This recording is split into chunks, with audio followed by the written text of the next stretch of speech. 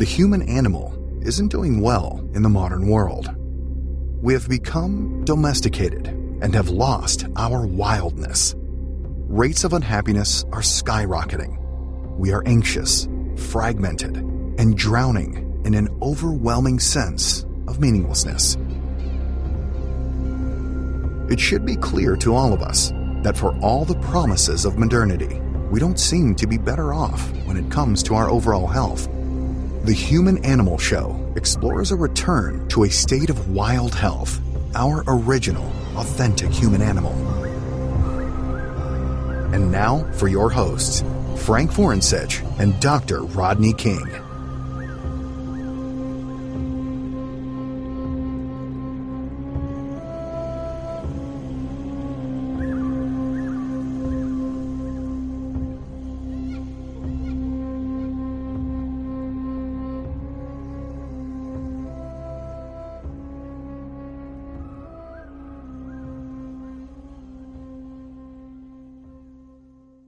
We go. Yes. Win. Finally. Sorry to make you wait. No, it's cool. We were thinking, okay, because Frank's on like Washington side, I'm on the Isle of Man, you're in Montreal. So we're like, did we get the times right here? Because we're trying to like coordinate everything. So we did. So that's all that matters. We were right. So that's good. No problem. Actually, I'm not in Montreal. I'm on my little Isle of Woman of your own.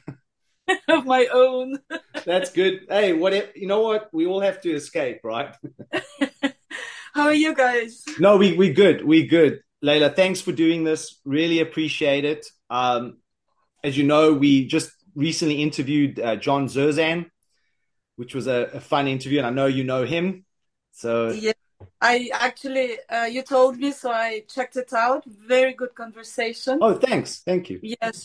Actually, I enjoyed all three that you have on the website.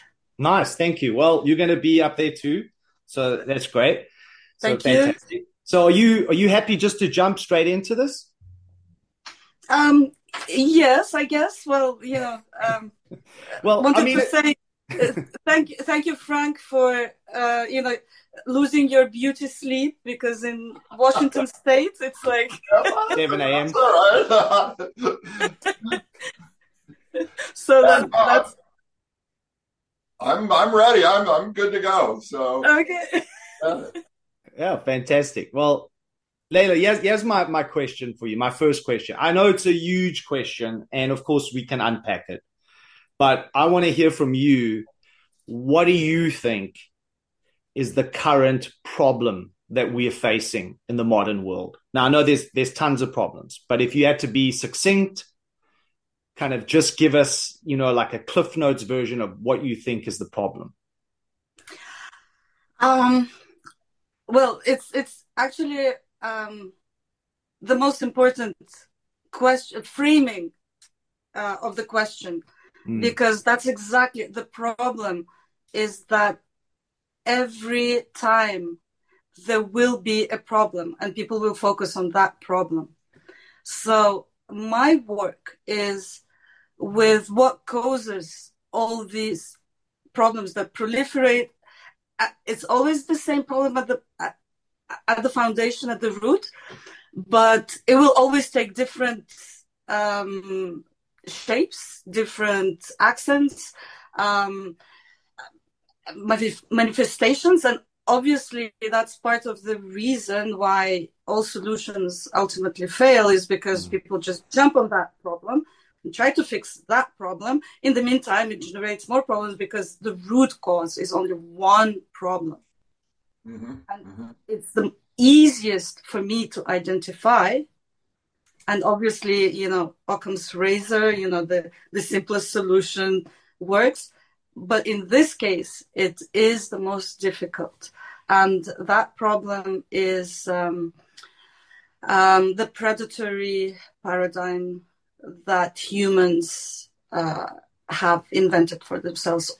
Basically, it's our anthropology, like how the human knows the human as a predator, is at the root of it all, because whatever we fix, there will always be groups that will be designated as food for that predator. And food, I mean, not only like literally, but obviously in all sorts of ways. Exploitation as labor, as, even, pets and humans as exploited for pleasure or health, or, now there's like this whole thing of mental wellness. We're going to, go to a petting cafe, or, talk to a psychologist. The underlying problem is the same, that the solution will always reproduce the problem. This is the problem. Okay, so I'm in agreement. I'm sure Frank's got something to say about this. So two things pop in my mind just while I still have them before I lose track. I guess the first thing something I've noticed and something I've written about myself and have said that doesn't make me very popular. One of the things that I see all the time, because you just mentioned mental health, right? And that is something that is widely reported as a serious problem globally, especially in the modern world. If you look at most models or processes or psychological applications, right, that are meant to help these particular problems, these mental health problems, if you look closely at them, they are all designed and situated within the problem themselves. And what I mean by that is, yes, we want you to succeed. Yes, we want you to flourish, but it's within the very problem itself. So it's designed for the problem. So in a way, they become the problem themselves. So you can follow the self-help genre, but you're never, ever going to see any real positive change, at least not lasting. And that's one of the reasons why so many people consume self-help products, consume dozens, right? It doesn't just stop with the first one, because the first one doesn't answer it. So then you go to the second one and the third one. And I think in some way we've probably all done that in our past, especially when I was younger and I was looking for answers. You go look at what other people are saying. But it took a long time for me to realize that actually, hold on a second. Yes, they're saying do this, but that's doing the thing within the machine, so to speak. So then at the end of the day, it's never going to work. So that's my first observation. I guess my second observation is, were we always like this? Were we always predators? Or was there a time that we could say that wasn't the case? Because I think that's a good thing to know. I know it's hard to tell sometimes, because how far back can you genuinely go and know? But if that is the case, then there's hope. Right? Again, I knew it was going to be an interesting conversation for us, perhaps, because, maybe we'll disagree with Frank and it will get interesting. But, so far it's might not be interesting for the public, because, they like in French, they say la chicane, like, okay. No, I totally agree. And I totally agree also with the framing, which is precisely part of also how I identify the problem, because when I was doing my research, my research is in both anthropology. Well, I started off with actually medical anthropology.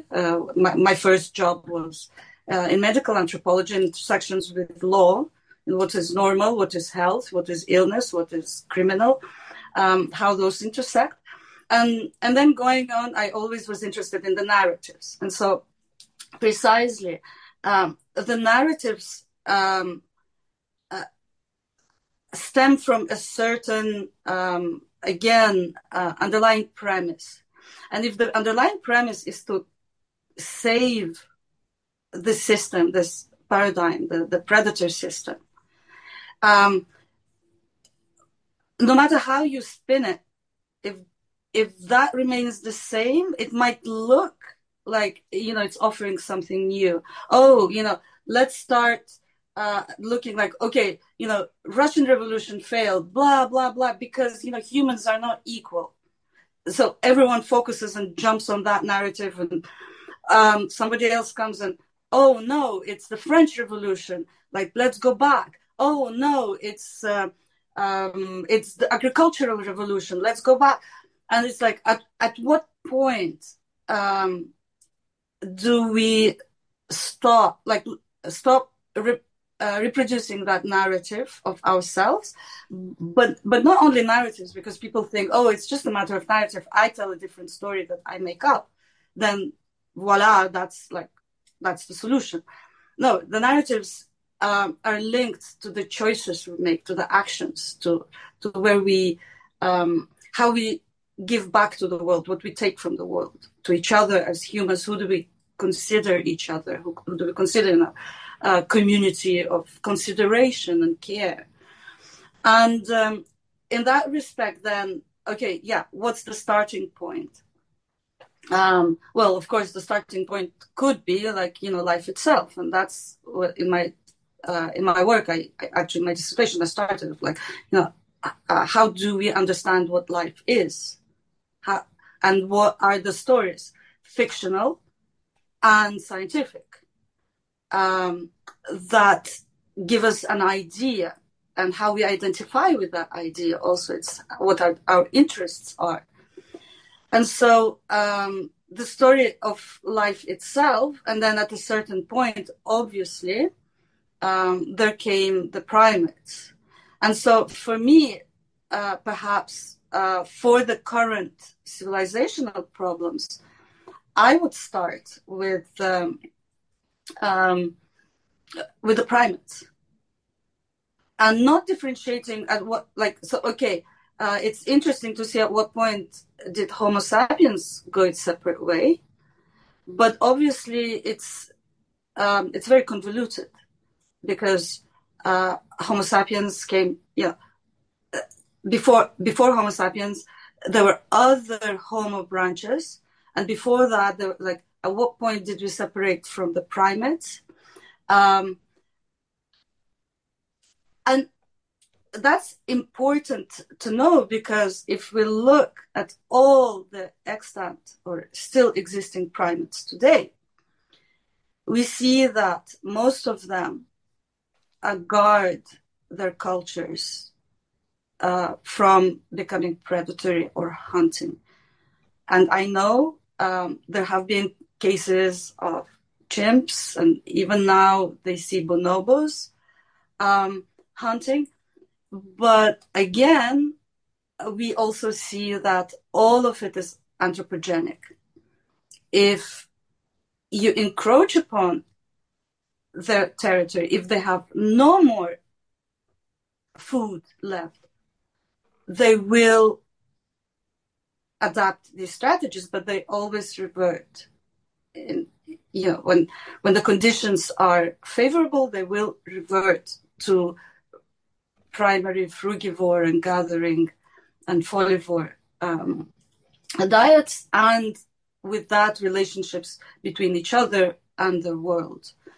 And so when we look at humans, so my guess, what I discuss, is that at a certain point, the human primate did not revert.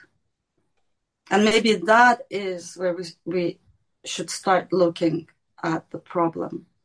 The human primate did not revert. And so it kind of what precipitated a whole, and we don't know why or how, obviously there were glaciation periods, then, global warming, changes that perhaps are not perhaps, definitely are not anthropogenic, but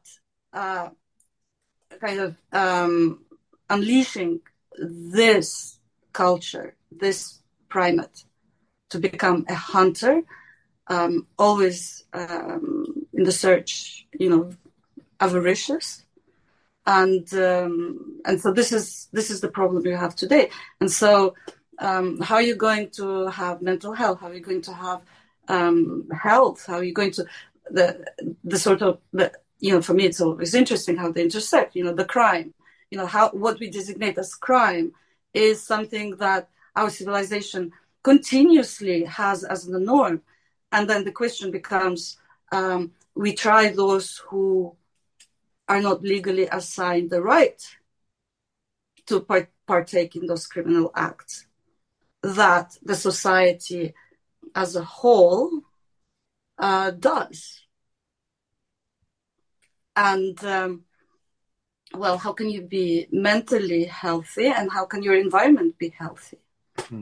So coming back to your example of the primates as potentially something to look at. So I find that fascinating, is that in essence what you're saying is that as, for example, we talk about chimpanzees, and you're correct, there is information out there to show that chimpanzees can be extremely violent, but we have to look at within the context of what where that's happening, right? Is that their environment is being encroached upon, so their ability to seek out the resources they naturally would has become limited.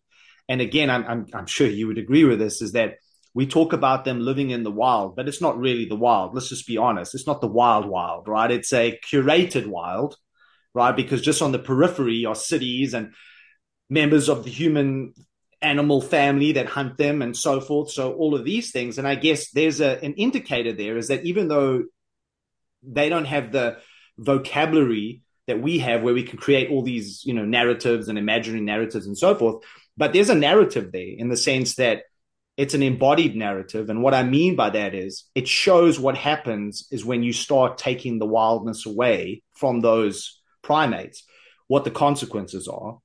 And we can make that to juxtapose to human beings, which seems exactly the same thing, right?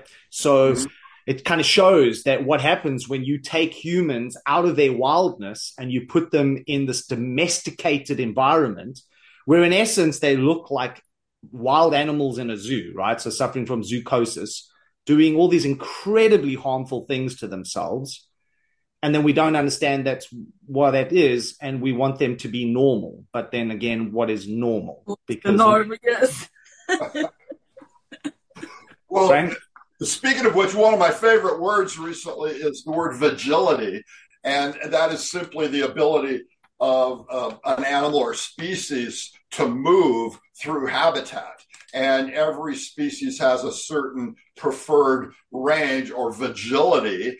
And if you compromise that and reduce it down, you're going to stress the animal, and that's going to change their behavior. And that's exactly what's happened to humans, where our vigility, I don't know the numbers, but in a wild setting, in a primal setting, we used to be able to go out and have adventures and explore the world and learn about the world on the ground, and we're no longer able to do that. Of course, we're having these mental health reactions because our vigility is so radically compromised now. And I suppose there are certain programs and methods and procedures and substances you can take that kind of alleviate the symptoms, but we have to move. It's really important that people be able to move. Otherwise, we're going to have these severe consequences.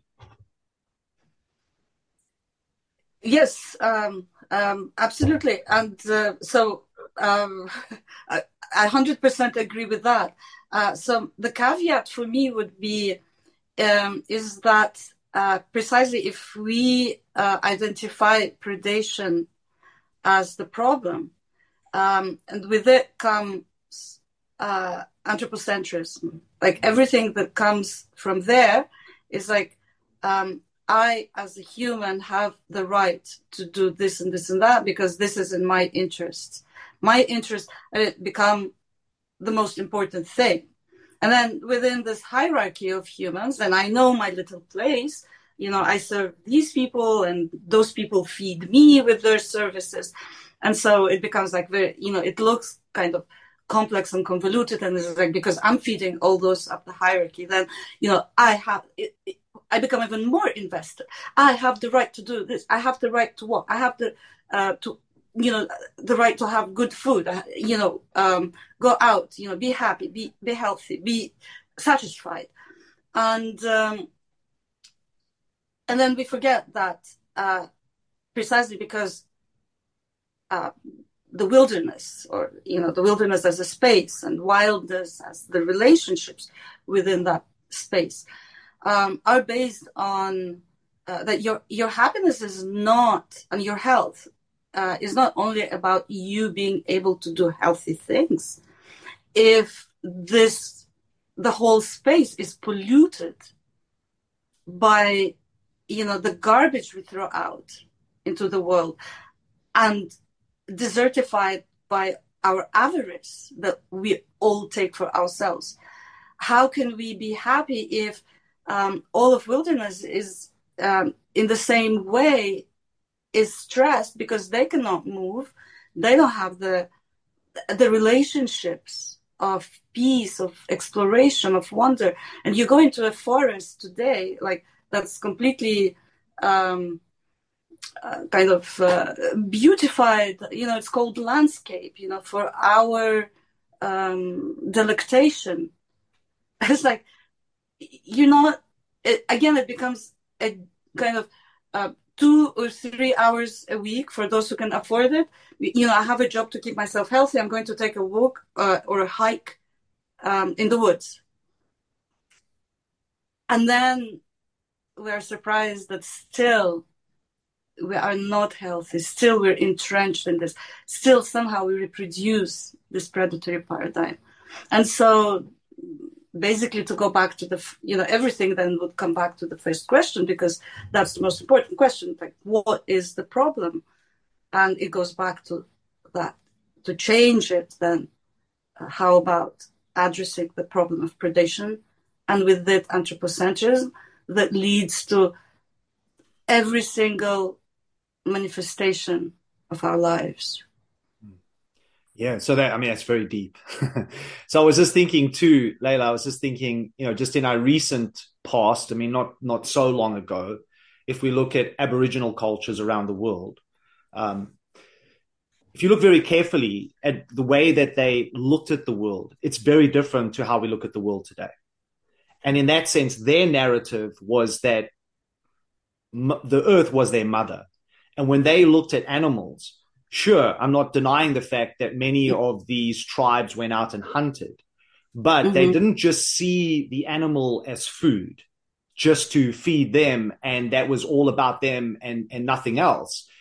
There was a relationship, an honor, in the sense that the animal was also potentially their ancestors.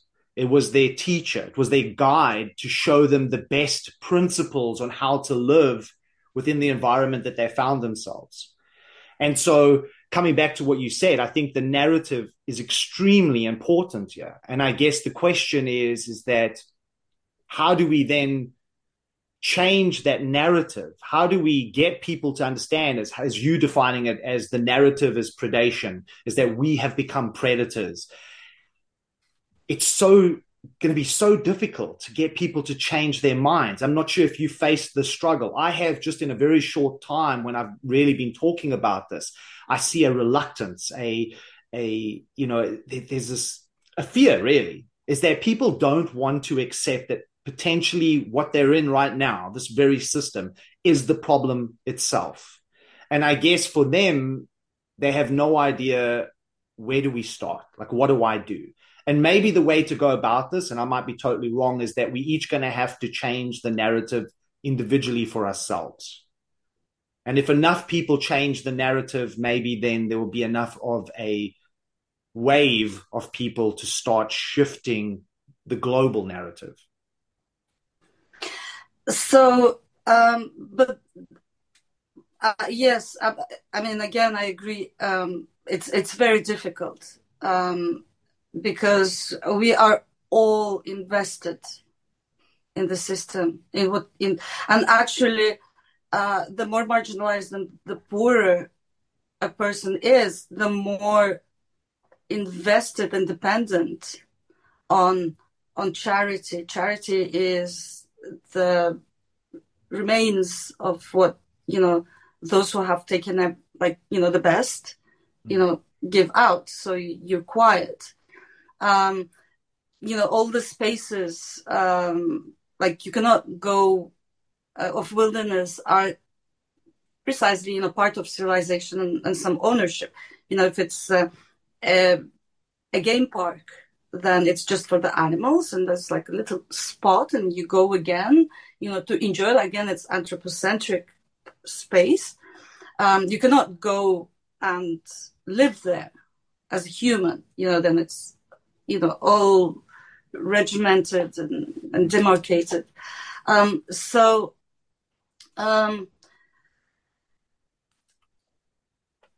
Each, and I have like a little maybe correction with the indigenous narrative. So the indigenous people, like, there are still uncontacted tribes who try to kind of continue, their life, within the Amazon forest on the terms of the Amazon forest. And so to acknowledge that it's unfair what's going on with the indigenous populations all over the place, in Australia, in Siberia, in North America especially, or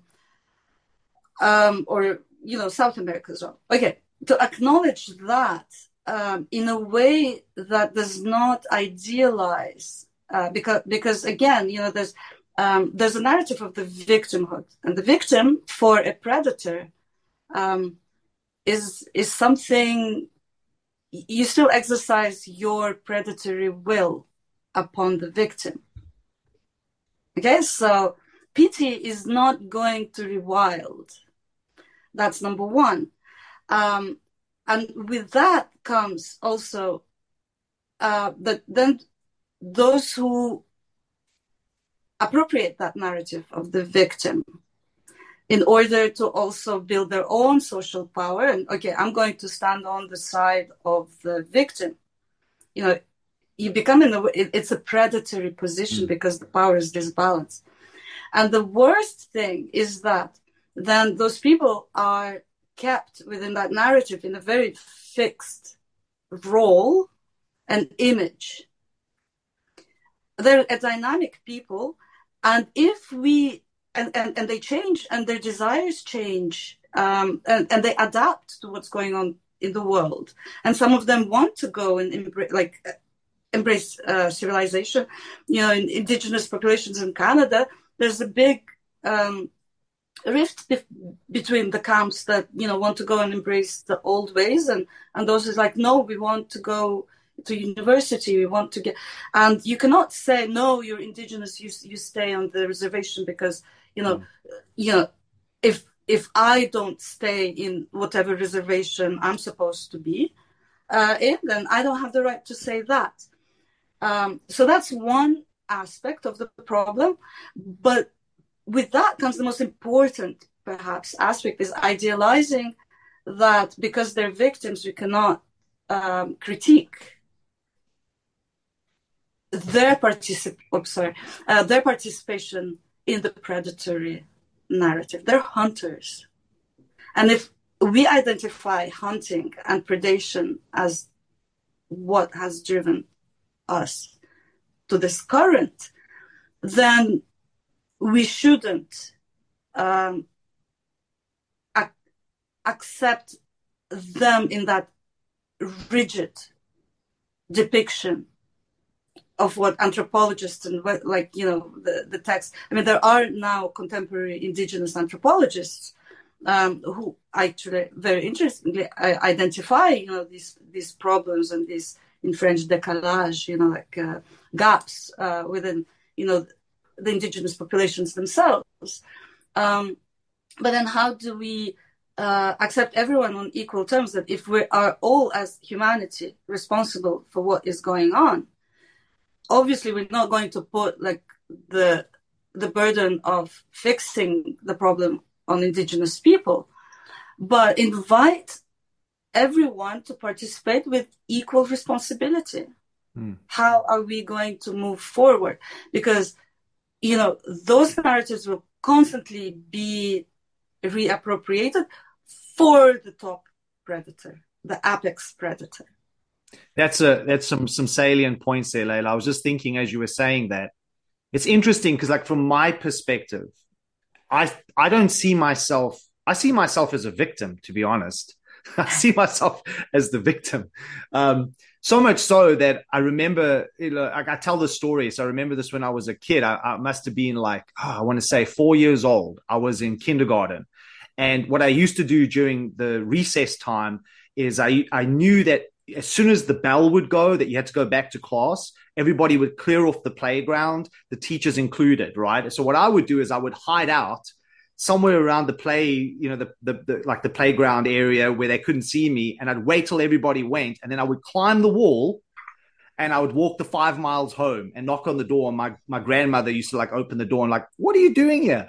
And it happened so many times that eventually they literally put barbed wire on the top of the wall because I kept escaping all the time. So it's like, in a way, one person could change the system. I changed the system. Absolutely. So it's what's interesting about that story is that I was saying this to John Zerzan. I was like, I feel like I've come to this too late, right? Like I'm trying to catch up. But if I'm really honest with myself, I never felt that I belonged in the system, even at 4 years old. And as I grew up and, you get indoctrinated in the system, as you said, right? We're all embedded in the system.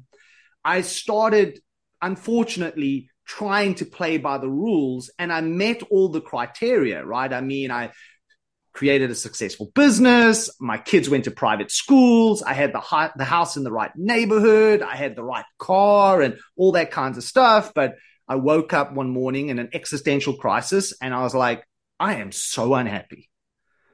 And so it's one of the reasons for this whole kind of impetus of the Human Animal Project that I'm also collabing with Frank on, and why we're doing this podcast and talking to people like you, because I think we need to be talking about this. I think we need to get this out. We need to change the narrative, even if it's just for some people, but we need to help those that want to show up in the world in a different way. We need to give them some courage to do so, because I really think you have to be courageous to do it, because we're so embedded in it that we're swimming. It's like, does a fish in the ocean know that it's in water, right? I think that's kind of what's happened to us, is that we don't realize that actually this thing is the problem, this machine. Yeah, well, speaking of education and domestication and civilizing effects, one of my favorite guys is named Alfie Kohn, and he's written a book called Punished by Rewards.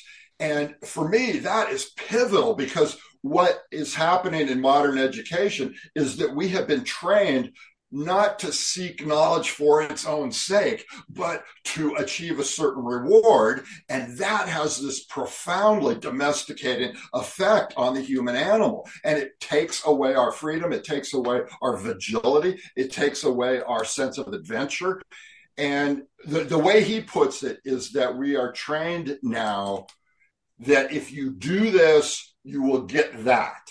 And that is how we teach young children. And then the entire curriculum all the way through to your PhD. If you do this, you'll get that. And the whole thing becomes this stimulus response system, and that people essentially go unconscious because they're playing the game of getting that reward. And people become kind of locked into that modality. So that's a book that was really influential for me. Yes, absolutely. I know of Alfie Cohen, and there was also John Holt. There was Rudolf Steiner. Marie Montessori had actually. I read her letters back and forth, her correspondence with Leo Tolstoy on education, and I mean, there's a lot to say. Fichte, John Taylor Gatto, all incredible thinkers with regards to the role of education in domesticating. And then, so actually, my first book, Wild Children, Domesticated Dreams, Civilization and the Birth of Education, is a response to, they got all of Ivan Ilyich, the same thing. They all got something, they got something important right.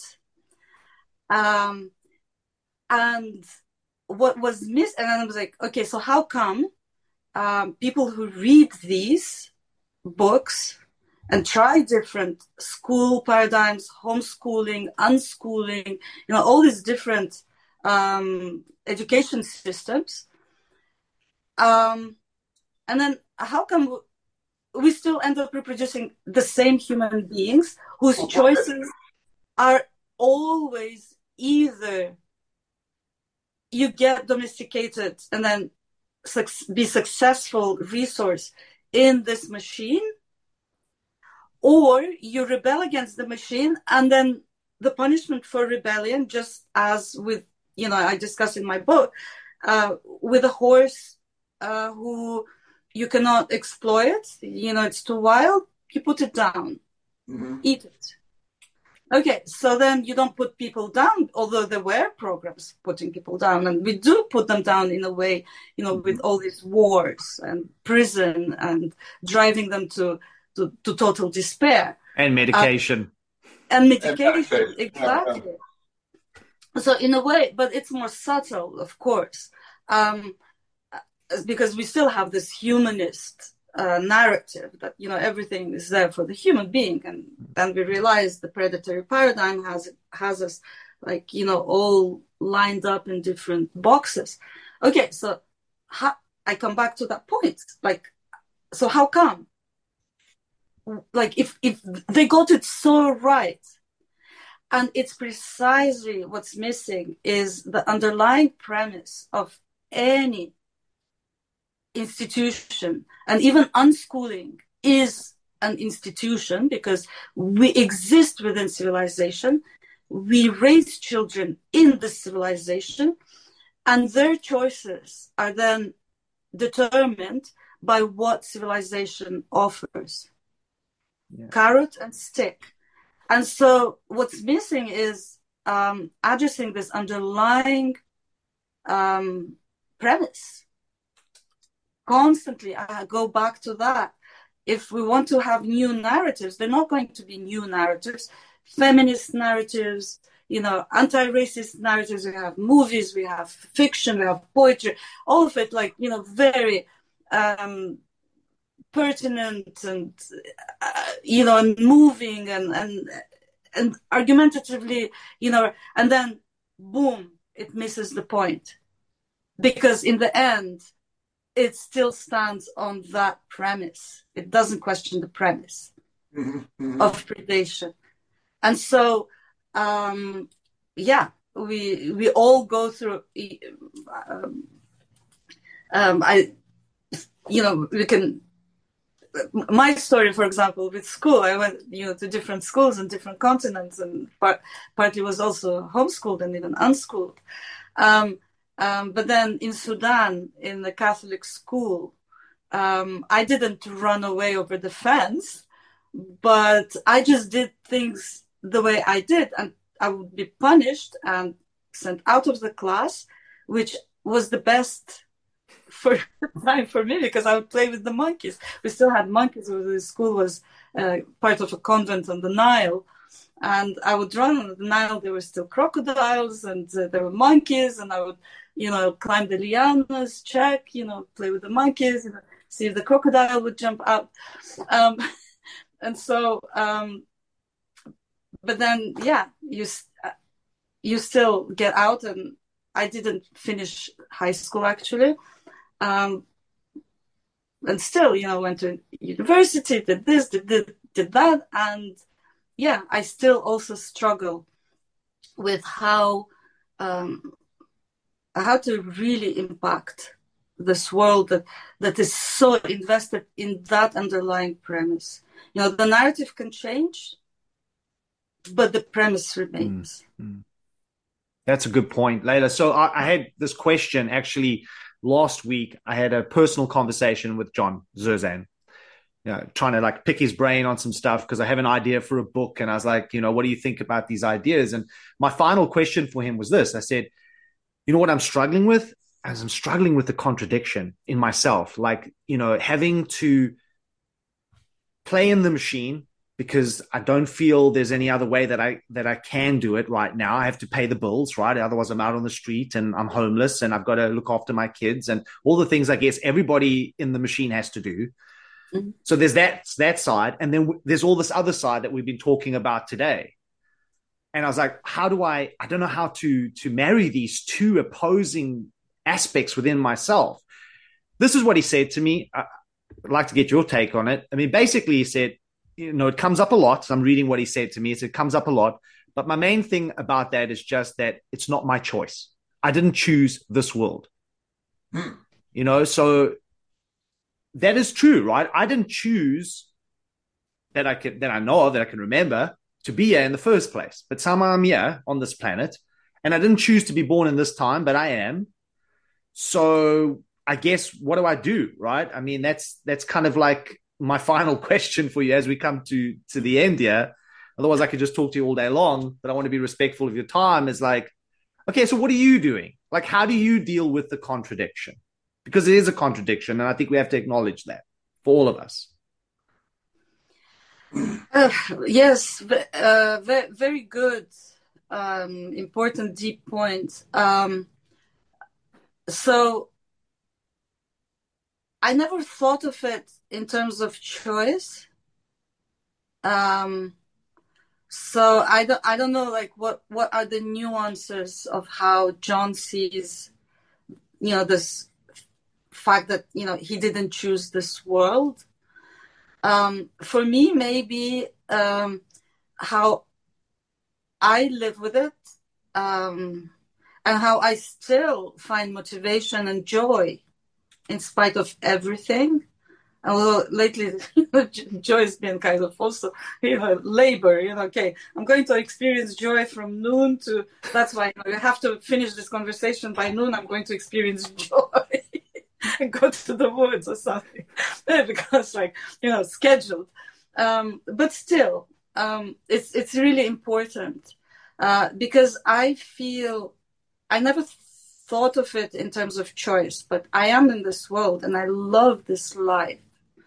And because I love this life so deeply, I understand how every creature, how every fly wants to live, how every fly wants, to have progeny, regardless of whether we have the capacity for the same shape of ideas. I know that every life strives to live. And in life, there is love.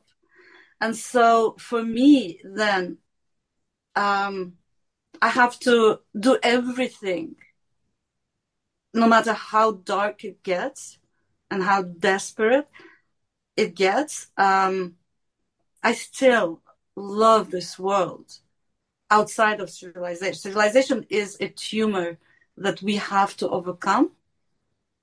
And so I'm maybe this little white cell, and even though we're kind of overwhelmed, that fights, and the part of the immunity system of the universe that wants this miracle to thrive, and being also part of the tumor, because we are born here.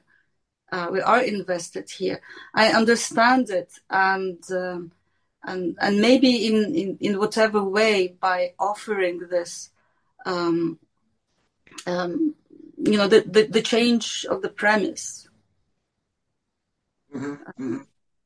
The change of the premise is my spiel, my sword.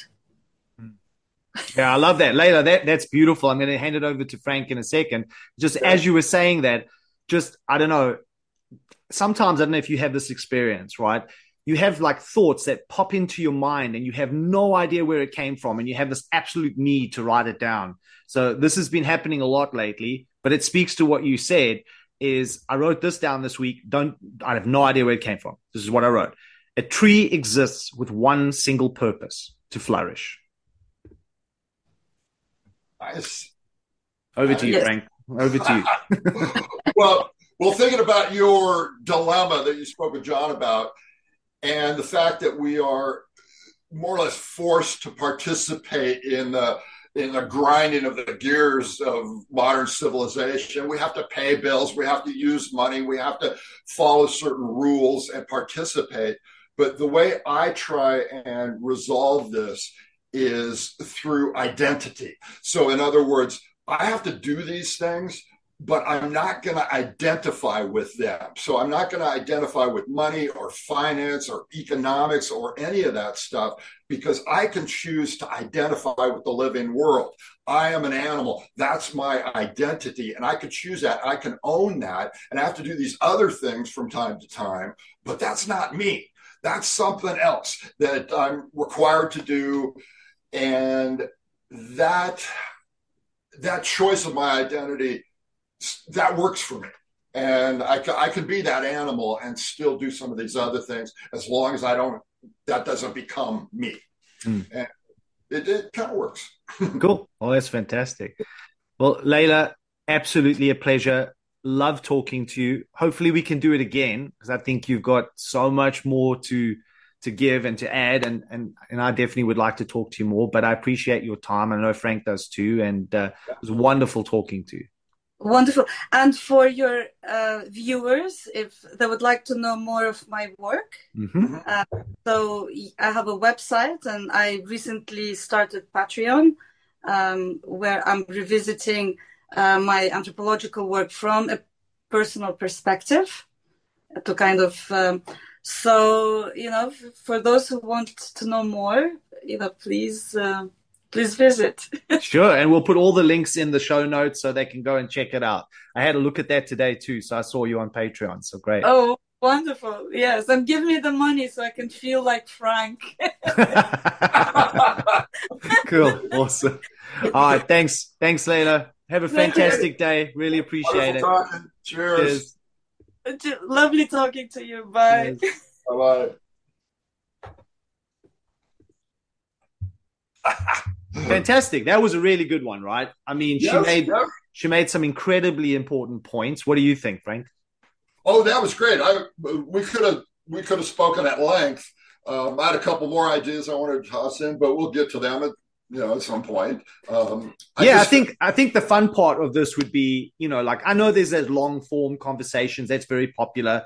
People go on for 3 hours, which is great, but I know people are busy and, they're listening to a million other things. So I kind of want to make it manageable for everybody, keep it within an hour, but that doesn't mean we can't revisit, right? So it would be really cool to revisit, Layla, John, Janine, all the podcasts that we have done and the future ones. And what would be really cool is to get everybody in a room together. Oh boy. Now you're talking. Yeah. That would be fantastic. So, I just finished this book by Jason Hickel. I'm sure you know this guy. He's an anthropologist, really powerful anti-capitalist voice. And what's the book's name? Let everybody know. Less is more. Less is more. So it's all about degrowth, but it's all about the history of predatory capitalism and contrasting that with native and indigenous worldviews. It's really quite good. Fantastic. Well, let everybody check that out. And then, till the next one, Frank. Yeah. So, Thursday, 8 p.m. my time, 4 a.m. your time. 4 a.m. my time. Cool, man. I'll see you then. Hey, Dr. King here. Thank you for joining myself and Frank on an exploration in improving the health of the human animal. To find out more about our work, you can visit Frank at exuberantanimal.com. For coaching with me and to find out more about the Human Animal Project, as well as our retreats, go to humananimal.info. Until the next time, be wild, be free.